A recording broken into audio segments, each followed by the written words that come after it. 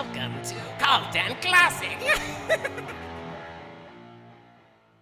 Welcome, friends and fiends, to another episode of Cult and Classic Films Podcast, the podcast where we bring you two thematically linked films, one mainstream and one cult, and talk about them both. In this case, we're not doing what I just said. We're actually doing a special one-off episode, Comfort Films. This is going to be where our panelists, myself included, talk about movies or TV shows that we find comfort in, the stuff we watch over and over again when you're feeling bad, when you're trying to sleep, whatever the case is. I'm leaving it wide open. So we're going to talk about those. First, let's introduce our cast. I, of course, am Nate Wyckoff, film critic and comedian. And with me, I have my lovely wife, if I could speak. I'm tongue-tied around her, even now. Corinne Porter. How are you doing, Corinne? Besides me. I'm doing, since the last time we spoke, great. So much has changed. I know. It's been a long time. It's been a long time. There's between the hallway and the door, there's at least 8 feet between us. And how are you at least? How are you doing, Tad Mastriani, longtime contributor? What's it to you? That's what I expect from the Italian stallion man.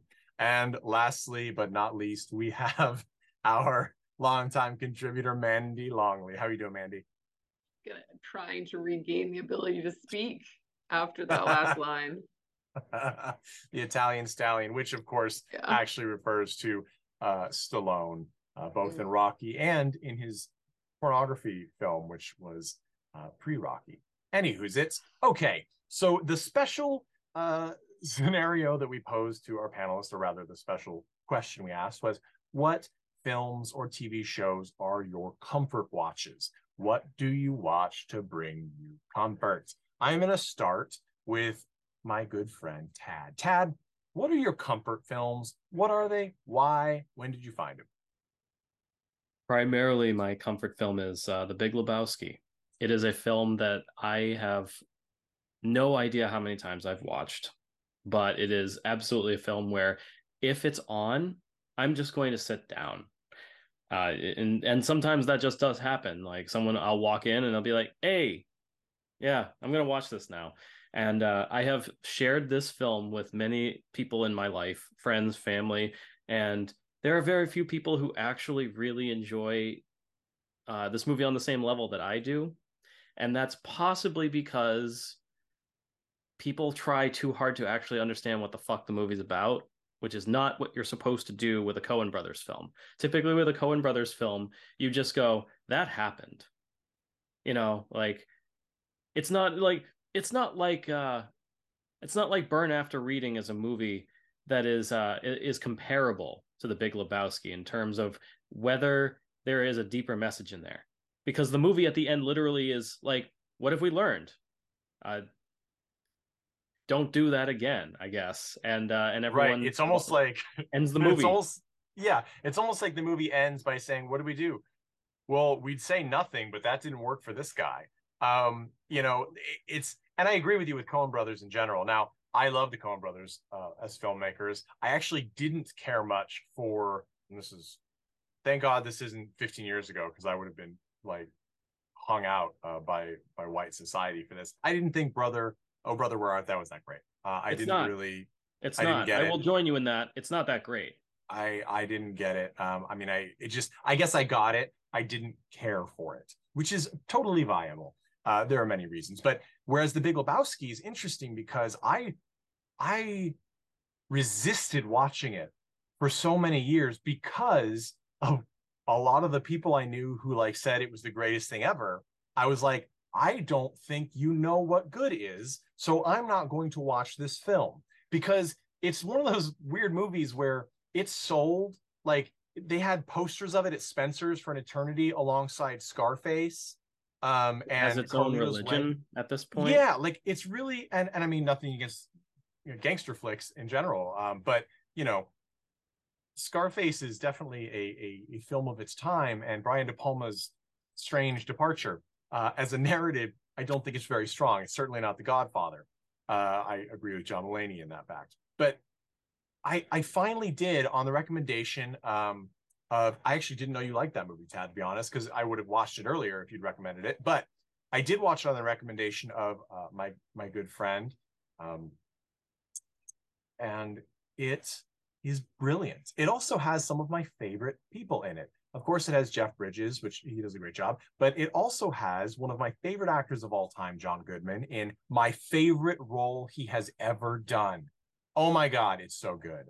The gun scene is it. I think about it more often than I think anyone else probably does. It is And one of those movies. I think it is so heavily quoted in pop culture that there are people out there who know those quotes who will not have ever seen the movie and won't understand the context.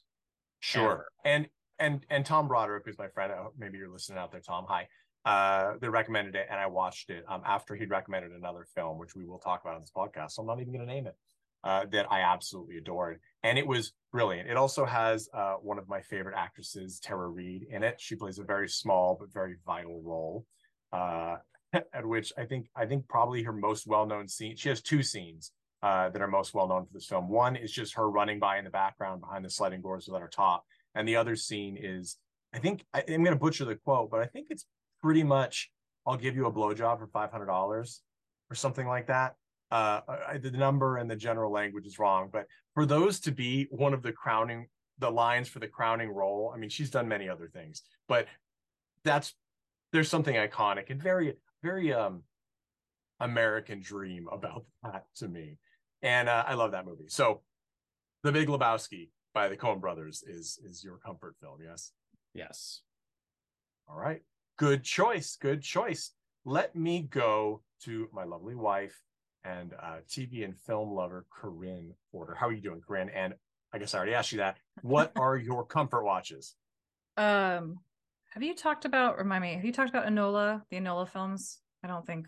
We did a mini review of the first Enola, The first one? Enola Holmes film. Yes, and we gave it a favorable review. By we, I mean me. The sequel specifically is a comfort film for me. I can watch it over and over again. I think the first one is very, very good. It just has a lot of train scenes in it, which sometimes if I'm using it to try and fall asleep is a little difficult. But no, the second one also I enjoy both movies, Enola and Enola Holmes, but the second one, just seeing a young girl again not being sexualized. She's allowed to be pretty in a couple of scenes, like she goes to a party and she's in a pretty dress, but like it's never sexualized. She's portrayed as competent but not Mary Sue, where like she can do everything and never needs help. Like there's a really good scene where her mother says to her, like, I'm gonna mess up the quote, Helen Bonham Carter's character, her mother says something like you're brilliant on your own, but like with help you could be amazing. Now I'm gonna have to look up the quote because it's gonna bother me, but like it's just like women helping women break out of prison. And like it's a brother and sister like buddy cop movie. It's like it's just it's just a movie I can watch over and over again, where she's again competent but not, and she doesn't do that thing where like, oh, and like when the meet cutes and like the scenes with her love interest, and I'm like, oh, I'm clumsy, isn't that a cute quirk I have, that I'm so clumsy? It's like, no, she's very competent, but when she flounders, he's able to help her just because it's understanding high society, and it's not because she's dumb, it's not because she's incapable, it's being helped just by different people in her life helping her through different situations, you know, like she's taught things from like, you know, kung fu or martial arts to how to move through a ballroom properly. And it's like the movie is action packed but also very sweet. It hits this really sweet spot of sword fights, someone gets shot, but there's also like a really sweet ballroom scene. So, or like it's just, yeah. I don't want to spoil it for anyone who hasn't seen it. First off, I would say watch the first one. I enjoyed it very much. And for the sequel, I also enjoyed the sequel, but I will say the casting in it is quite excellent. These are, of course, Netflix original series, but we have Henry Cavill as Sherlock Holmes, which the estate for I'm blanking for on Sherlock Holmes, the estate was Sir Arthur Conan Doyle is the author, correct? Yes, Arthur Yes, Conan his Doyle, estate. His estate allegedly complained that he was too human and too kind in Henry Cavill's rendition of the character. He cares too much for his sister, was allegedly the complaint from the which estate. I mean, you know, certainly in the stories that Sir Arthur Conan Doyle wrote, Sherlock Holmes is a bit of a crazy person, and we definitely got, you know, he's definitely much nicer. It's also, Henry Cavill's a very handsome man, and he's also like 1,000 feet tall and 1,000 feet wide, and it's kind of impossible to make him, especially with his natural English speaking voice, kind of hard to make him not likable. So I don't think they tried, which I think was the right move. Likewise, though, I think of Guy Ritchie's 2 Sherlock Holmes films, and supposedly there is a third in the works with Robert Downey Jr. as Sherlock. He's also not unlikable. He's kind of a rapscallion, but he's certainly not unlikable. It's so just I think Tony Stark in the 1800s, which is fine. I could watch RDJ be Tony Stark in several different universes, and I would never complain. It would be worth a watch every time. But yeah, the cast in Enola Holmes, you know, and you guys have talked about it in both films, but Millie Bobby Brown is fantastic. Louis Partridge as Tewkesbury, her love interest. Hannah Dodd as Cicely. David Thewlis as Lieutenant Grail. He's so great.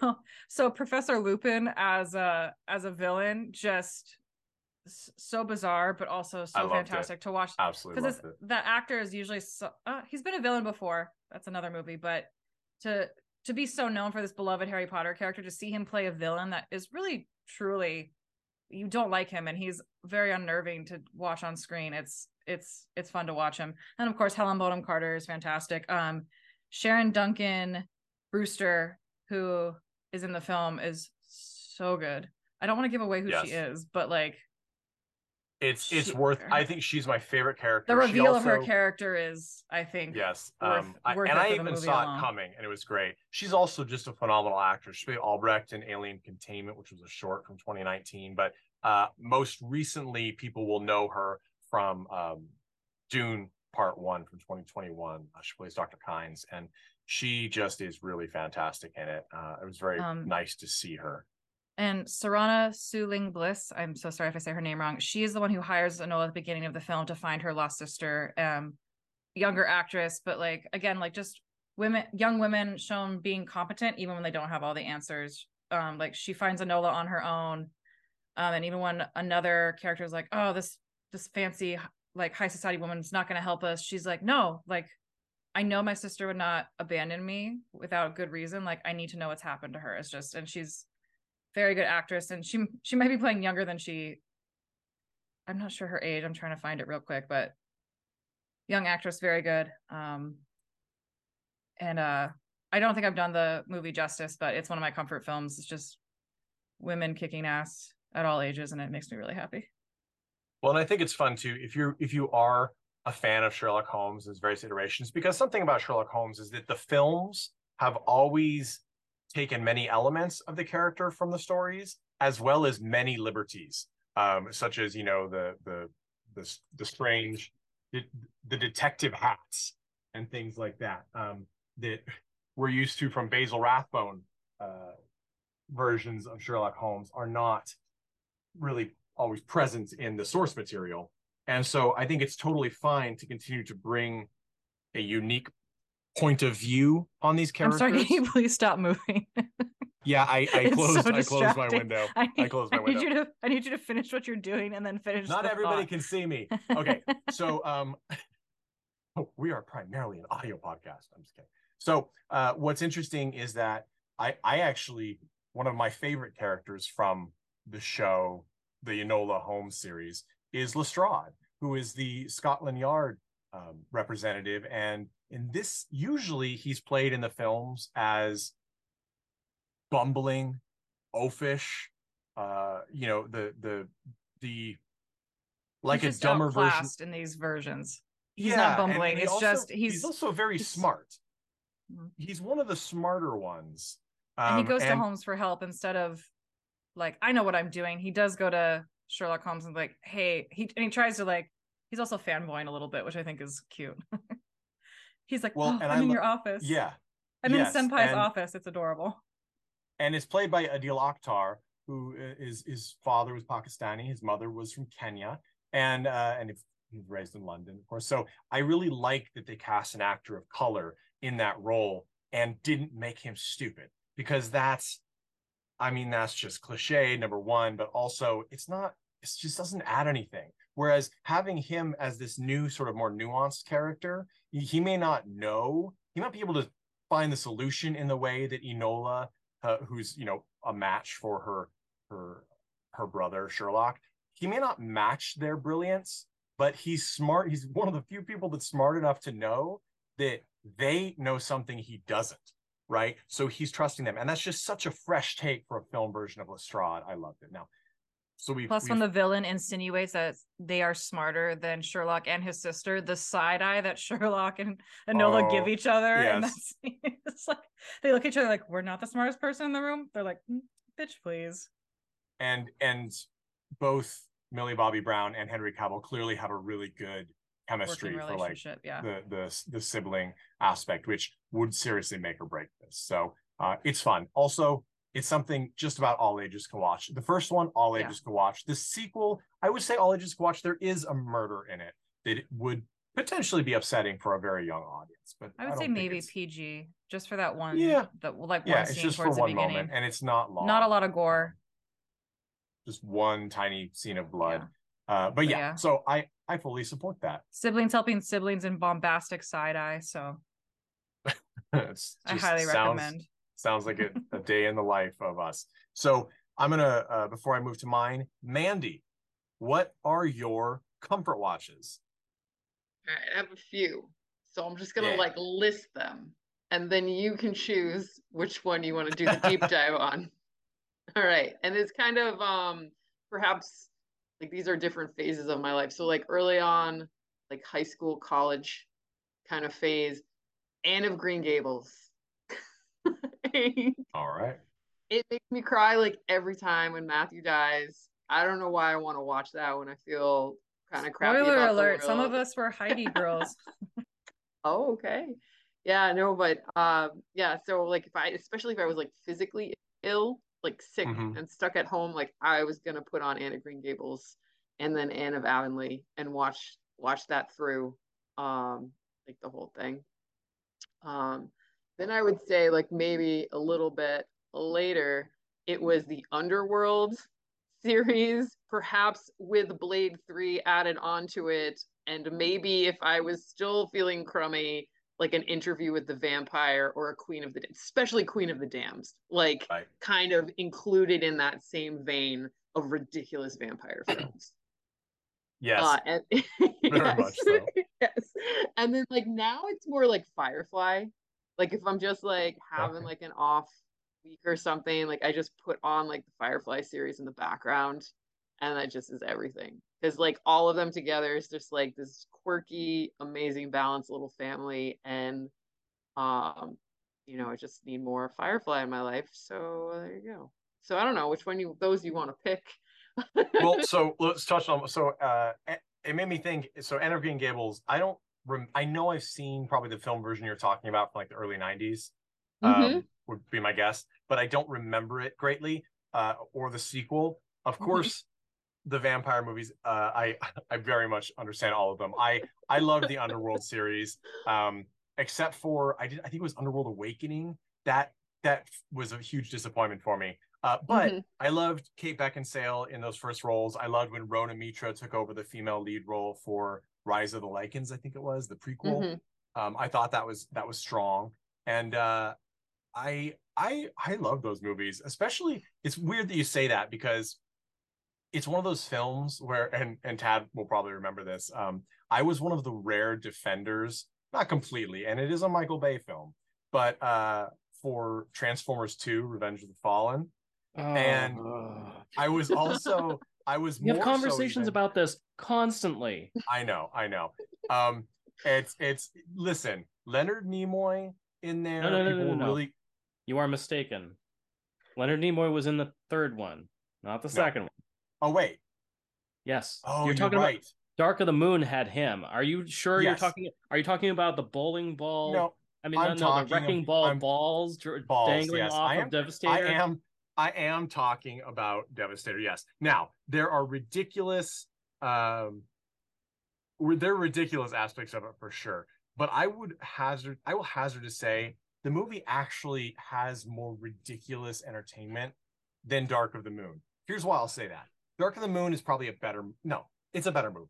Yes. But I think, the robot scenes without the people, and except for the, Michael Bay's like, hey, men have balls. That's funny.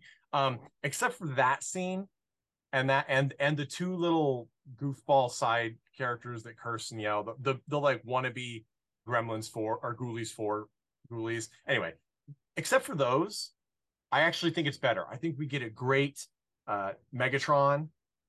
It's actually the first time I feel we really get to see Optimus Prime be badass. So go back and watch Revenge of the Fallen with fresh eyes, and you'll take away something extra. But anyway, the point is that I am also a defender of Underworld 2. Underworld 2 is the best of the action movies in that franchise. The action is nonstop because it starts with an elder vampire, bursting, awakening, and just wreaking havoc. We get some great flying wing shots and battles, and it's really lovely. And I think that the action in that one is taking. Yeah, I would say of the three, the second one is my favorite as well. Like the first one's pretty good. Like the second one is definitely kind of more like generally what I want to be watching when I'm in this mood. Yeah. And then like the third one, I feel like they kind of like I was like, they remade the first one. Yeah, like they remade. I'm like, this is very different. Like it's Romeo and Juliet in a weird way. Yeah, like I don't know what is happening here. So I would say like if I might put on Blade 3 instead of like the third one in the series. Well, it's funny because I feel like the third one, they're like, we can't get Kate Beckinsale. I'm like, well, then we can't do a sequel. We'll do a prequel. Get Kate Beckinsale from the wrong side of the tracks, which is Rona Mitra, and that's what they did. And we also get a lot of cast members from Lord of the Rings in that one too. They're just like, hey, we need long hair and beards. Pull them over here.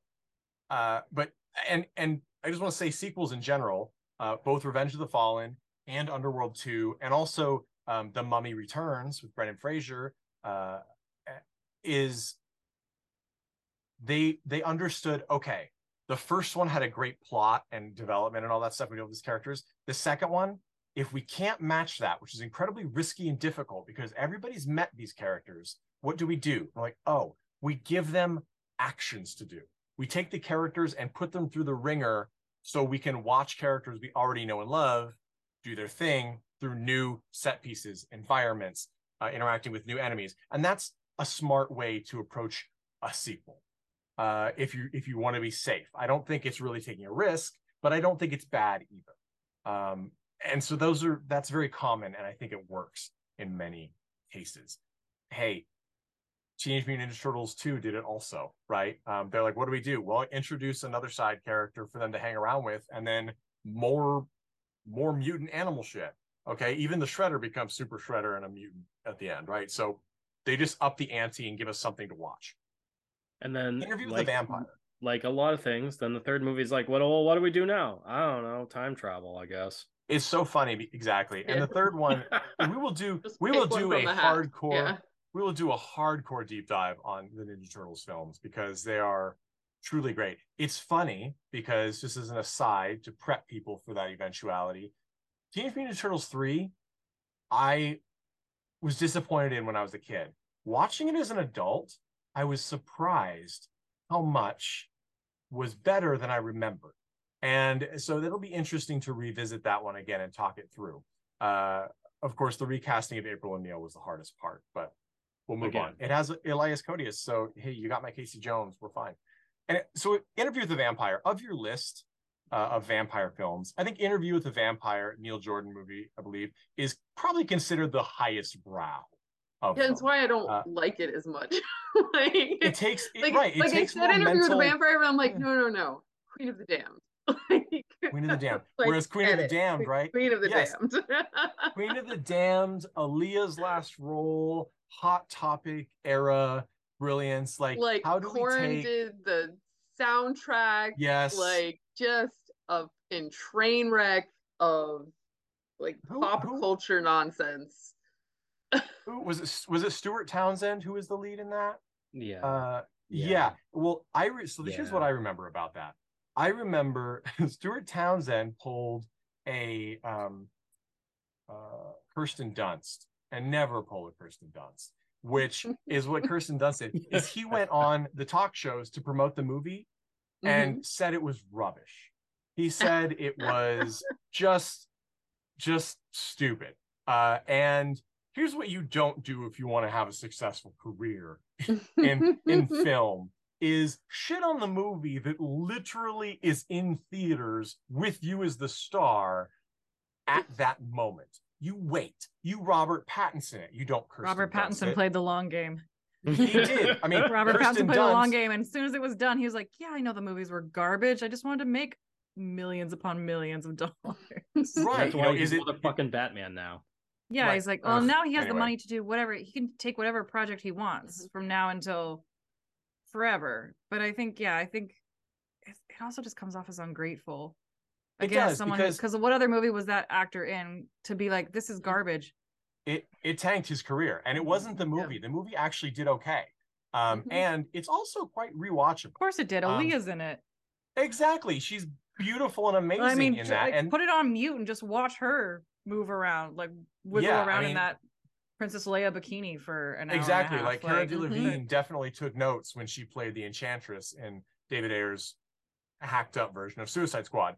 And so Queen of the Damned, here's the one thing I remember a lot of it because I also watched that movie a lot. The one thing I remember is the sound. Alone.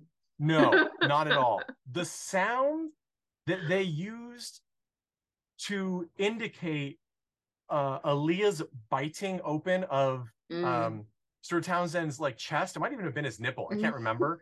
But she bites. It is literally like the sound of a crisp apple. It is the weirdest. It is the moment. It's just like crunch. I'm like, wow, his skin is pulled really taut. It was wild. I urge people to go watch that moment. No, I love that. I totally see that, and I agree. Interview with the Vampire is a very different kind of film. It's between the time shifts and the bleak. Everyone's already upset. They're not comforting me. And the latent, the unresolved latent homoeroticism, right? That comes through, which is welcome in many cases, but for a comfort film, the tensions are. Yeah, no. And it's also languid, right? It's very languid. They spend a lot of time staring out of things or staring at each other or lounging. I mean, I like the film. I've seen it many times, but it is not it's not on my list of like I misspoke when I said that first before Queen of the Damned. And I'm like, Anne Rice. No, but not that one. Well, and it's funny too, because when I say Kirsten Dunst it, I'm not speaking of Kirsten Dunst as a child actor in an interview. I'm speaking about her shitting on Spider-Man 3, which I understand a lot of people did shit on that. We can talk about that one someday too, because that's an interesting process there. I was never heard from again. Oh boy, it's been a while. She really shot herself in the foot. Because it's one thing to speak out about a film where you've had a very bad experience.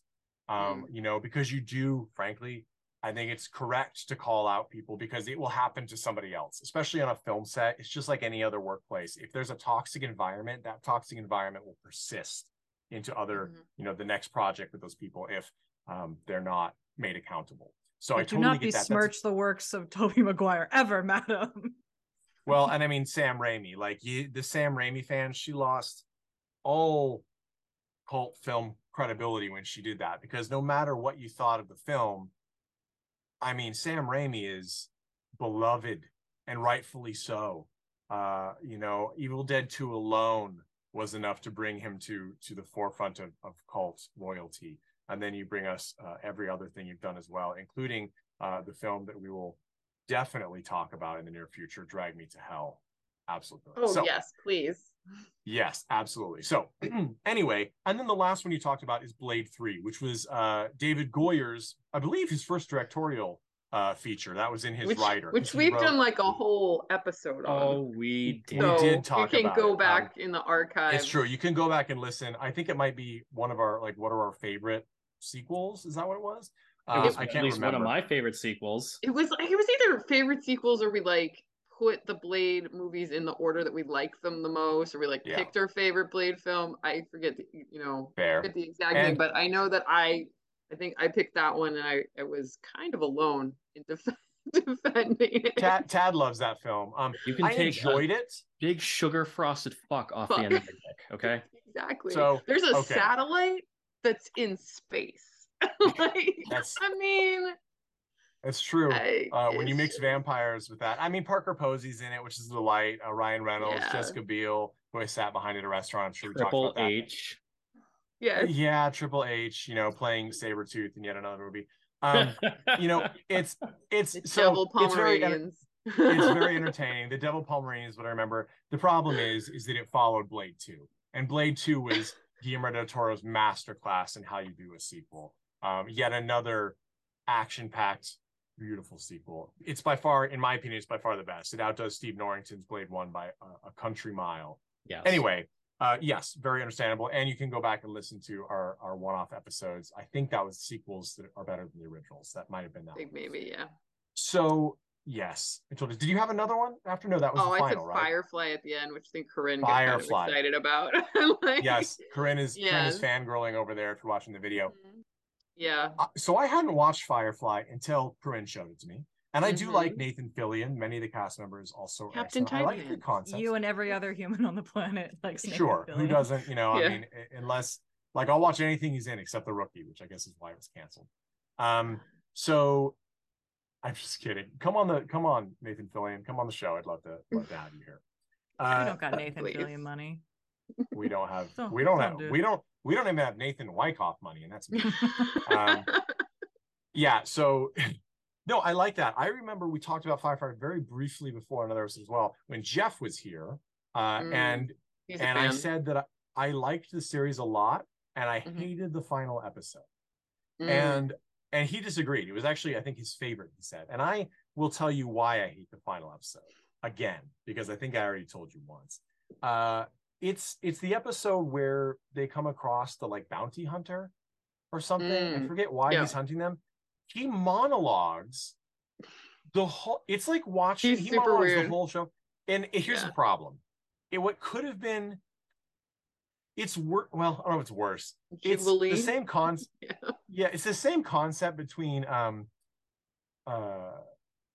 Jonathan Major's Kang reveal at the end of Loki season 1, which everybody was like, "Oh, it's so good." I'm like, no, it's bad writing, because all he does is he sits on top of a desk and monologues exposition at us for like 5 minutes at least, and I'm like, this is not a show or a movie. This is somebody's audition reel that they're trying to pitch to join like Shakespeare in the Park. Like, don't give me that. And that was that character. He just monologues. It bringing up Shakespeare. It was King Lear's like insane monologue yelling at the storm for like what? Are those episodes an hour long or are they 20 minutes? I can't remember. But I think it they're was like 40. yeah, Yeah, right. Yeah, So they're there the was an hour 40, spot. 40, 45 with commercials. Like 45. You know what I love in the last episode of a series? I love seeing none of the characters I liked in the series, but introducing a brand new character that does nothing but talk at me. Well, it And was then canceled, Die at right? the end. Yeah. Yes, I know. Yeah. Yes, I know it was Yeah. canceled, but here's the Yes, problem though. The And ending, I think, is indicative of it's intentional, his which is feelings, what I yes. hate. We will someday maybe we will broach the topic of Joss Whedon because there are lots of complicated feelings. We're Buffy fans here, but obviously he is a problematic individual. But he does that, and I hated it every single time. He refuses to give the audience like a reasonable amount of closure before he moves on. He intentionally shafts his fans by ending things in the worst, most unresolved way when he knows that they're probably going to get canceled. So does And- mean they'll have a comic series. I mean, but come on. I mean, He's hoping for I mean, that's what he does. There was a it, movie. for Firefly, yes, there was. Well, Serenity. yeah, Firefly got a movie. Yeah, Buffy did not. Other things I love did not. So I'm Yeah, still angry and bitter about it. And I mean, he bitched and moaned about that movie the whole time, even though fans Yeah. gave him money for it. But any who's-its, moving on. No, that's great. I love that. I think I'm the only one that hasn't gone, right? For comfort shows. Correct. Yeah. Okay. Just you. So I pulled two, but I'm gonna add a couple at the end as well. So the first one I pulled, and these are shows that I love so much, I watch them and I sleep to them. Corinne will often wake up in the middle of the night and I will have changed whatever was on the TV, if anything, to one of these things. The first is going to be absolutely no surprise, but deserves discussion, which is Mystery Science Theater 3000. And I will tag on RiffTrax, which is, of course, the closing members of the cast of Mystery Science Theater 3000, doing more movie riffs now. They've actually, I think, surpassed the amount of episodes of Mystery Science Theater 3000 with RiffTrax. But anyone who's listening to this, if you don't know what Mystery Science Theater 3000 is, or you haven't actually watched it, you're so missing out, because it's a brilliant sketch comedy show where, and I'm warning you, if you hate sketch comedy, that's okay, because it's a small fraction of it. The rest of it is professional comedians telling jokes over a movie. It is you sitting on the couch with your friends, making fun of a bad film, except your friends in this case are legitimately funny, not just funny to you. Okay, this is legitimately funny stuff. And some are better than others, but the range of films that they have done is just staggering. And I mean, they do cult classics like The Room, and they do films you probably never heard of. Guy from Harlem is a gem, and I'm not sure if that's a cult classic for some circles, but I think it only is. I mean, they brought that to life. That is of course a wonderfully, it has the most, as I think Bill Corbett the said most in the flood intro lines per capita of any film in American film Yes, history. exactly. It's brilliant. And they're probably reading their lines for some of the scenes. This makes it even more wild. And then ad-libbing and then forgetting their ad-libbing. Yeah. There's more loose ends to dialogue in Guy from Harlem, which was covered by RiffTrax, than all of the unresolved bits of the Lord of the Rings books that Peter Jackson put into the extended editions and didn't finish in the rest of the films. There's more. Okay, that is like an unwrapped sweater's worth. That is a Weezer worth of unresolved moments of dialogue. So, yes. So I love Mystery Science Theater. Some facts about Mystery Science Theater people may not know, because I'm a nerd, and that's why I have a podcast, is Mystery Science Theater started on essentially public access.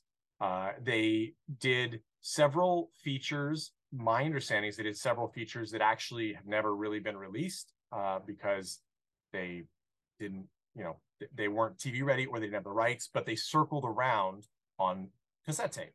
And then they ended up doing features, which, by the way, the producers did not get the clearance for. So there are early episodes of the show when it was on public access, and I think even up until Comedy Central. Comedy Central eventually picked it up, but where they didn't have the rights, which is why you'll see some of the episodes, if you IMDb them, are not available for purchase because they have released them on DVD and stuff, or watching online because they didn't have the rights. They also released some to DVD and then found out they didn't have the rights. Like I believe there's a Godzilla and a Gamera film that they are no longer or were never available for purchase because of a rights issue. And so they started in public access. They moved to Comedy Central. In Comedy Central, they started scripting the riffs. What does that mean? It means that for the first couple seasons, they literally improv'd their riffs throughout the film. Does it show? Sure. Is it still funny? Yeah, because they're funny people. But when it moved to Comedy Central, it became a little more pro. They then did a couple of watches of the movie and wrote down jokes and moved along in that way. Joel Hodgson was the creator of that. And we lost Tad. That's okay. Thank you, Tad, for joining us. It got tighter, right? It got more mass consumption ready. And then eventually the show moved for its last few seasons to Sci-Fi Channel. There was a lot of frustration and consternation about the move to Sci-Fi Channel because anyone who knows the history of Sci-Fi Channel, the science fiction channel, or Sci-Fi with like SYFY. I forget which one they're using now. I think that's the one they're using now, the rebrand, is because Sci-Fi Channel is very strict about what can be shown on the Sci-Fi Channel. They say first you can only have science fiction movies. That's since been bucked. They didn't even stick with that through the actual last seasons of Mystery Science Theater. I'm thinking of they did The Girl with the Gold Boots. There is not a lick of science fiction in that film. There's teleportation in that movie. There is a teleportation scene. Teleportation via terrible editing, where a character will not be in the scene and then be in the scene due to the magic of the terrible editing. Yes, it's pretty wild.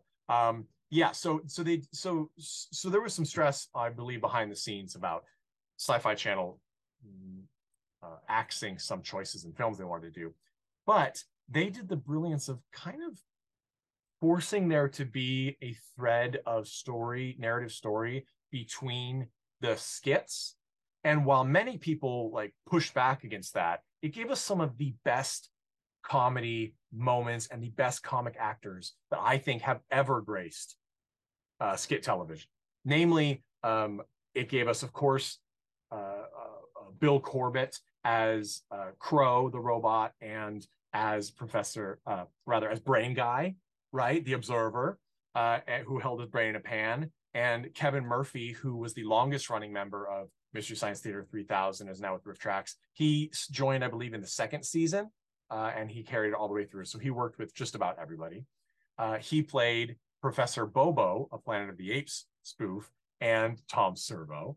And then, of course, Mike Nelson, who has always been my personal favorite. He hosted after creator Joel Hodgson left the series to pursue other things. He had creative differences and then decided to leave, purportedly because he's like, the show will continue better without me. And actually, I do understand that, because anyone who's run something for a long time, like a podcast, at some point, if things need to grow, it may not be easy for you to grow with it.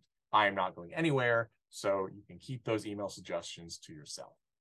But it was great. And I will say, who the best? Mary Jo Pehl and Bridget Nelson, who graced us with their presence on this very podcast. Go back and watch us discuss mommy killers with So I Married a Serial Killer and Texas Cheerleading Murder Mom. I can't remember, but it's with Holly Hunter, and it's brilliant. And so, okay, Mystery Science Theater, loved it, brilliant. Also heavily inspired by Silent Running, which we reviewed recently. That movie has a guy stuck in space in a blue jumpsuit with patches on it, who befriends a couple of the robots on board to try and stave off loneliness. And lo and behold, Joel Hodgson pretty much made that a show, but a comedy instead of a very depressing eco-warning film. He's stuck in space watching bad movies and built a couple of robots to make it. Now, the robots, as well as the original set and later the updated sets kept the aesthetic, were all made with crap they had around houses and toys that they bought and took apart from Goodwill. So there's a Millennium Falcon on the back wall, like a Darth Vader mold, Slinkies. There's all sorts of stuff from Goodwill tacked on the walls. And Crow and Servo are made from lots of fun things. Crow's beak is made of a plastic bowling pin cut in half. His head net, he has like a net behind him, I believe is the mask feature from a catcher's mask or a hockey mask. There's 2 soap dishes for his midsection. Tom Servo is very clearly a gumball machine. And I don't know if I forget what it is that makes up his hover skirt, and he has Slinkies for arms. It's just brilliant. It's absolutely brilliant. It's one of those, when we talk low budget brilliance, Mystery Science Theater is low budget brilliance. I'm going to move on from that now, but I want everybody to go back and watch it. You can get, if you get the Shout Factory channel, which I urge you to do anyway, because it's pretty great. It has Scream Factory titles, whatever. But if you get that on wherever you get your stuff, Amazon, I'm sure it's on Roku and other things, probably. But pick that up. It's only a couple dollars a month, like $3 a month, and you can watch tons of Mystery Science Theater episodes and other things. There's also the reboot that has lots of fun guest stars from the original cast on Netflix as well. Jerry Seinfeld's even in an episode, I believe. But then we move to RiffTrax. RiffTrax, as I said before, it is Michael J. Nelson and Bill Corbett and Kevin Murphy and also in addition, in separate films, Bridget Nelson and Mary Jo Pehl riffing on movies. And it's like a stripped down version of Mystery Science Theater, but because it's stripped down and because you can purchase them online, it is huge quantity of films. I mean, absolutely wild amount of films, new and old. Paul F. Tompkins is a guest riffer Yes. on one of the films too. Yes, he is. So they bring in other comedians as well. Yes, brilliant Paul F. Tompkins, who I will have to talk about in a moment as well for something else. Also, in some of their live shows, they do several live shows that they broadcast at theaters across the U.S. every year. I don't know what this year is going to be, but it's definitely going to be something we'll be checking out. But they also had Weird Al Yankovic on. Just these people are very influential in the cult film community, and they've been a part of it forever. And it's a delight to have them still here. For those mega fans of Mystery Science Theater and Riff Tracks, make sure you also, if you probably have, but if you haven't already, also find Cinematic Titanic, which is pretty much everybody but Kevin Murphy, Bill Corbett, and Mike Nelson doing riffs of other films. And then also check out what are they called? The Film Crew, which was an attempt to sort of recapture a framing story and skits from Mystery Science Theater with Kevin Murphy, Bill Corbett, and Michael J. Nelson in sort of a Charlie's Angels vibe. And then they riffed movies. Still very funny. It was clearly too much effort to bother producing the skits when what the meat of it was the riffs, which is why Riff Tracks then came along. So, but check those out. You can get them on DVD. They're a lot of fun. I've rambled on a lot about that, but again, nerding out on Mystery Science Theater 3000. We will now move to my second choice, which is Bob's Burgers. Yes, Bob's Burgers, the show that is running on Fox, now owned by Disney, that recently had a feature film. This is the best show to represent all sorts of things, from queer characters to neurodivergent characters to just okay being weird, which so many of us, are and don't feel like we really fit anywhere. All of those things are magically addressed in Bob's Burgers without ever being called out. They simply exist in this world and people are okay and embrace it. It is the most real, true presentation of differences between people, because it is the perfect world scenario, right? No one thinks it's weird that you're weird because you're you, right? It's wonderful. And the way they tackle it, there's no one could ever argue, which they shouldn't anyway, but there's no one argue, oh, it's woke. No, it's real. And real life has people with different mental decision-making aspects, neurodivergent. Some of the characters have ADHD and some are autistic. You can just say it. Well, sure. And I mean, you're trying to say this. Even... You're like, how do I say this as scientifically as possible? I'm like, there's neurodivergent characters. Yeah, fair. Yeah. And it's wonderful. And the gay characters are not, who are adults. It's never, oh, you're married to a same-sex partner. It's not even a thing. Like they're like, yeah, that's my wife. Okay, cool. Like it's just, which by the way, if you're a good person, that's how you're going to react to it. So if that's not your initial reaction, as Zeke in Bob's Burgers would say, fix yourself, girl. So anyway, and Paul F. Tompkins plays several characters that recur on Bob's Burgers. It is a brilliant mix of fantastic comedians. We have, of course, legendary voice actor and stand-up comedian H. Jon Benjamin from, what has he not been on? He's been on tons of Adult Swim shows. He did many bits for Aqua Teen Hunger Force and other things, and those are the small roles. And then, of course, he was Jason and Coach McGurk from Home Movies. He was Ben from Dr. Katz, Dr. Katz's son Ben. And his voice is instantly recognized. Archer, that's right. He plays the lead in Archer Sterling. He also is the convenience store clerk recurring character in Family Guy. If you have a show that's animated and you need a voiceover, you want him on it. Also, Master of None with Aziz Ansari. He was a side character in that, the live action show. Just awesome. Really fantastic. But Bob's Burgers is just full of these amazing characters.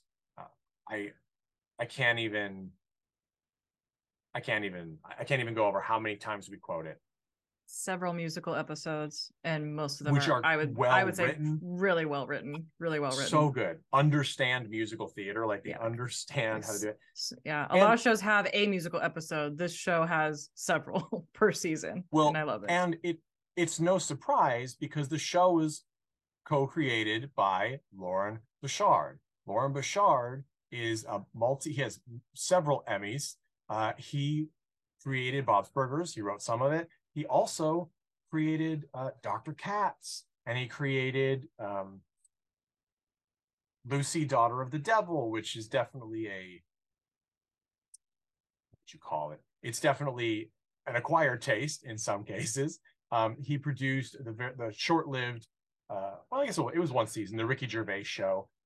He also did a short that they ran on Adult Swim called Saddle Rash about an armless cowboy, which I do remember. It was entertaining. He did Central Park for Apple TV recently, and he also is an executive producer of The Great North, which is it's not a spin-off of Bob's Burgers, but it's very much similar in vein. But the reason I bring him up regarding music is he also tends to write the theme songs for his shows. He is a musician. He does music as well. So that's why Home Movies, they also brought in, of course, Brendan Small, who played the lead and later did Metalocalypse and is an incredible guitarist in his own right.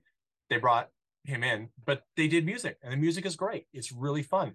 I still sing songs to myself from Home Movies, which ran years ago, which all the time, which is another all the time. It's so good. So Bob's Burgers, you just can't go wrong if you haven't gotten into this show, especially if you like animated comedies. Of course, Simpsons, American Dad, Cleveland Show, Family Guy. It's gonna kick me off the pod because I've never seen Bob's Burgers before. Well, you go on the Hulu account. Now I will get on the Hulus, and yeah. And the movie is a delight. The movie is a delight. Awesome. The movie is really good. I mean, I love like all of the characters that I just see in general, like mainstream pop culture, like T-shirts and memes and all that stuff. Like I'm very aware of it as a show. I've just never sat down to watch it. Well, it's super fun. I made the mistake of trying to watch what was it? Not Bob's Burgers. I'm not gonna remember it. It's terrible. It's like this crazy scientist and like his nephew or something. And I hear good things about it, and then I was like, Rick and Morty. Rick and Morty. Yeah, Rick and Morty. And I was like, I hope maybe it's just like a first episode thing, but like I can't watch this. I'll send you some recommendations. So I am a huge Dan Harmon, Rick and Morty fan. Dan Harmon, of course, also created Community, and I love Community. Yeah, and I would consider giving it some more watches. The difference I think between Rick and Morty, first off, is very brilliantly written. The plots and concepts are quite brilliant, but it is the lead character is an unhappy nihilistic man. So he is a lot to take sometimes. But it is, and we'll see how it goes without Justin Roiland. Since it's come out that it's still in court, but it's come out that he's physically abusive towards people and is actually miserable to work with. So, which is a bummer because he's got a very recognizable voice. But hey, we can do it without you. Is kind of the idea. So we'll see how they deal with that. But yes, so check out Bob's Burgers, and I'm going to give 2 quick shout outs before we sign off tonight for other comfort shows, kind of tying together. I want to shout out on YouTube and Wow Presents Plus. And I Like to Watch with Trixie Mattel and Katya Zomolochkovich. Yes. Anything with Zomolochkova. Zomolochkova, sorry. Yes, I just say Katya because names are not my forte. Yeah. Listening to this pod. But I Like to Watch is on YouTube, and does come out on YouTube, but we pay for it on Wow Presents Plus. Yeah, which is still pretty cheap. And if you want to watch some other like $5 queer a month content. Yeah, and there's also some other fun stuff on there. It's as far as streaming services go, it's a little light, but you can get some Drag Race. You can get a lot of the non-US Drag Race seasons on there. So if you want to watch, Holland, España, whatever, you can watch that on there as well. And also Love Connie's show, where she introduces the old Wow show where they watch weird public access videos. Check it out. That Brilliant. sounds Talk about We're amazing. big. comfort. It's just the weirdest. Oh my gosh. And big love shout out to Love Connie. Absolutely love Connie. Follow on all social media. Go see her shows in Hollywood and the rest of Los Angeles. But again, cycling back to know what those shows are, which is insanely spelled. Just look up Trixie and Katya if you've never seen it, you'll find it. Yeah. Don't try to spell it. Don't try and spell it. It is like, I don't know, 16 letters long. I don't even know. Yeah, roughly. It's wild. But it's like it's a chat show, and it's just the two of them, and it is made brilliant because one, they're funny, but two, they have a crack editorial staff. The world's best editors. They add graphics and movements and it makes side jokes in the background and combos. In combos. We don't have an editor to add those things. But yeah, it's so fun and it's a delight. Now, I will tell you, both of these have dirty jokes. So if you have a problem with gay material or dirty jokes, well, I don't know what you're doing listening to a cult film podcast. But yes, so funny. And I love I can't pick a favorite between and I like to watch, but I like to watch with Trixie and Katya is a show they do for Netflix, which airs on YouTube. Here's a great thing, because one, it's very popular, but two, it's paid for by Netflix, and clearly they have a deal with YouTube. There are no commercial breaks, no sponsored material when you watch. I like to watch on YouTube. So if you hate YouTube because you have to watch sponsored videos, which by the way, let them get some money for providing us with countless hours of content. Pay the creators that you watch. Exactly. But in this case, they do get paid and you get to watch without commercials. But they watch shows and movies that are on Netflix at the time. So they've done some classic films like Mean Girls. They've done lots of horror films for Halloween that you maybe have missed. They do lots of the reality shows that Netflix has put forward, which is super fun, because if you're like me, I don't want to watch a reality show, but I love the ridiculous drama. So watching other people watch it in small condensed sections is magic. They just did Love is Blind season 4. Let me tell you something. I don't need to watch that show, but I am so happy that I watched the episode of Trixie and Katya watching that show. It's awesome. They as drag queens who know makeup, they did Glow seasons 1 through is it Glow Up or Glow? I think it's just Glow, right? Glow Up. Okay, Glow Up. My apologies. Glow is the women's wrestling show. Yeah. But yeah, Glow Up seasons 1 through 3. I don't know why they haven't done 4. But it's just super fun. Ding dong. They make fun of it, but they also are just reacting together. It's two hilarious friends watching TV on a couch and interacting with each other. It is magic. You literally can't go wrong. And Corinne and I sleep to those quite regularly, even though Trixie has a bird laugh that pretty much cracks windows. And I love it. We wouldn't have it any other way. It's comforting now, right? It is comforting. Yeah, now it's the sound that puts me to sleep. So yeah, that's right. And we won't be airing this until after we go, but Corinne and I are going to be going tomorrow to the Trixie Motel for a book signing for Legends of Drag of a Certain Age, a new photo bio book that has been put out. Check it out on whatever website or store that you buy books from. And it shouldn't be Amazon, because Amazon doesn't give enough money to the creators. I know it's easy. I use it too, but let's try and do better.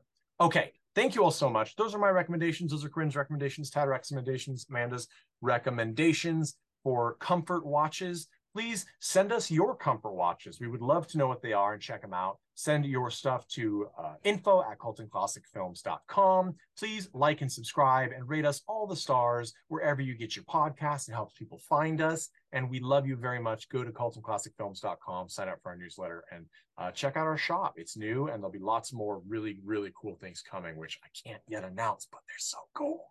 Okay, thank you all. Please listen next week, where we have a brand new pairing of films coming to you. And to play us out, as always, is The Chud with All About Eve.